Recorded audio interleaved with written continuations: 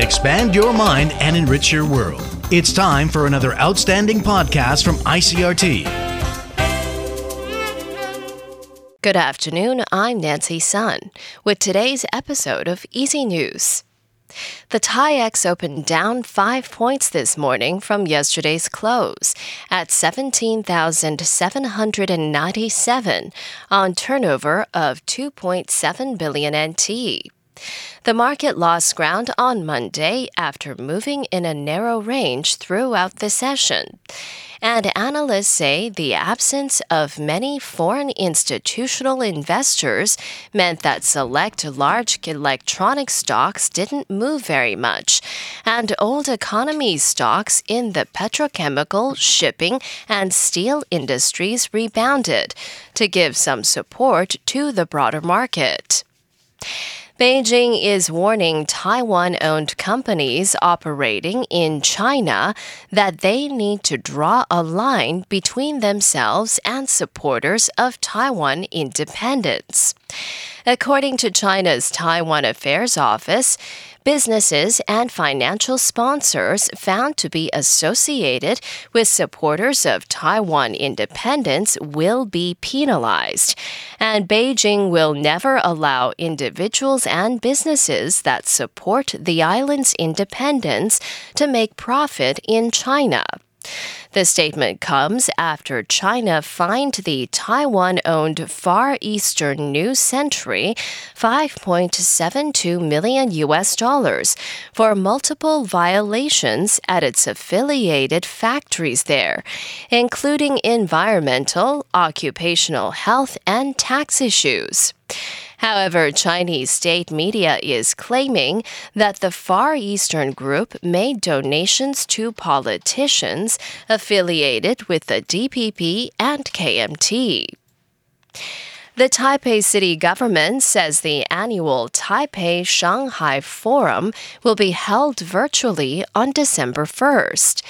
It will be the second consecutive year the event will have taken place via video conference due to the coronavirus pandemic and related quarantine measures.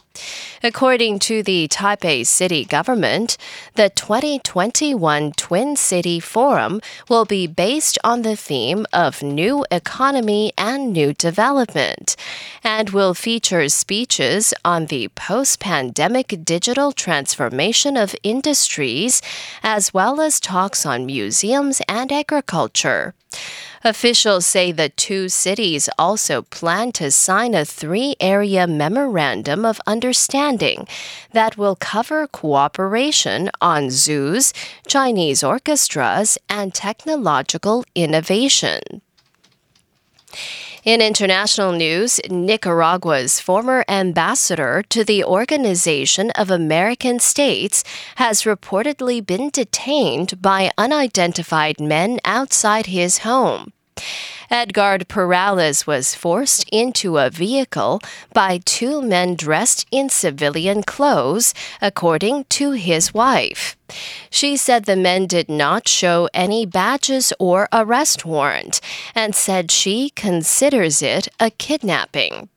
The government did not confirm Perales had been detained.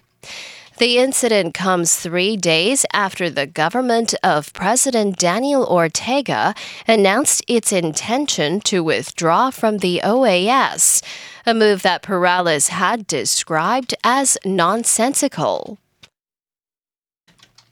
From the U.S., the House January 6th panel subpoenas Roger Stone and Alex Jones. AP correspondent Mike Gracia reports. The House Select Committee investigating the January 6th insurrection at the U.S. Capitol has issued subpoenas to 5 more individuals, including Roger Stone, an ally of former President Donald Trump, and conspiracy theorist Alex Jones. The subpoenas demand documents and testimony from Stone, Jones, and 3 people accused of organizing and promoting the 2 rallies that took place January 6th in the nation's capital. Representative Benny Thompson, the Democratic chair of the panel, said we need to know who organized, planned, paid for, and received funds related to those events. The committee also wants to know what communications organizers had with officials in the White House and Congress. Mike Gracia, Washington. And finally, Amazon says it plans to cut the use of plastic packaging in Germany, following complaints that the online retailer is contributing to waste. The company said Monday that its German logistics center will replace all single-use plastic packages with paper-based bags or cardboard boxes by the end of the year. The company said exceptions are possible when third-party sellers provide products in packaging that can be relabeled for delivery, and when couriers are asked to leave products in outdoor locations during rainfall. And that was the ICRT News. Check in again tomorrow for our simplified version of the news, uploaded every day in the afternoon. Enjoy the rest of your day. I'm Nancy Sun. Hey there! I hope you've enjoyed today's episode. If you'd like to hear more from ICRT, you can check out our other podcasts. We've got Taiwan Talk, where we chat with a new guest every Monday, Taiwan This Week, a roundup of the news in Taiwan every Friday, and English in the News, for useful English expressions explained in Chinese. For some lighter news in both English and Chinese, check out News Bites and News for Kids. And if you enjoy them, tell a friend. Thanks for listening.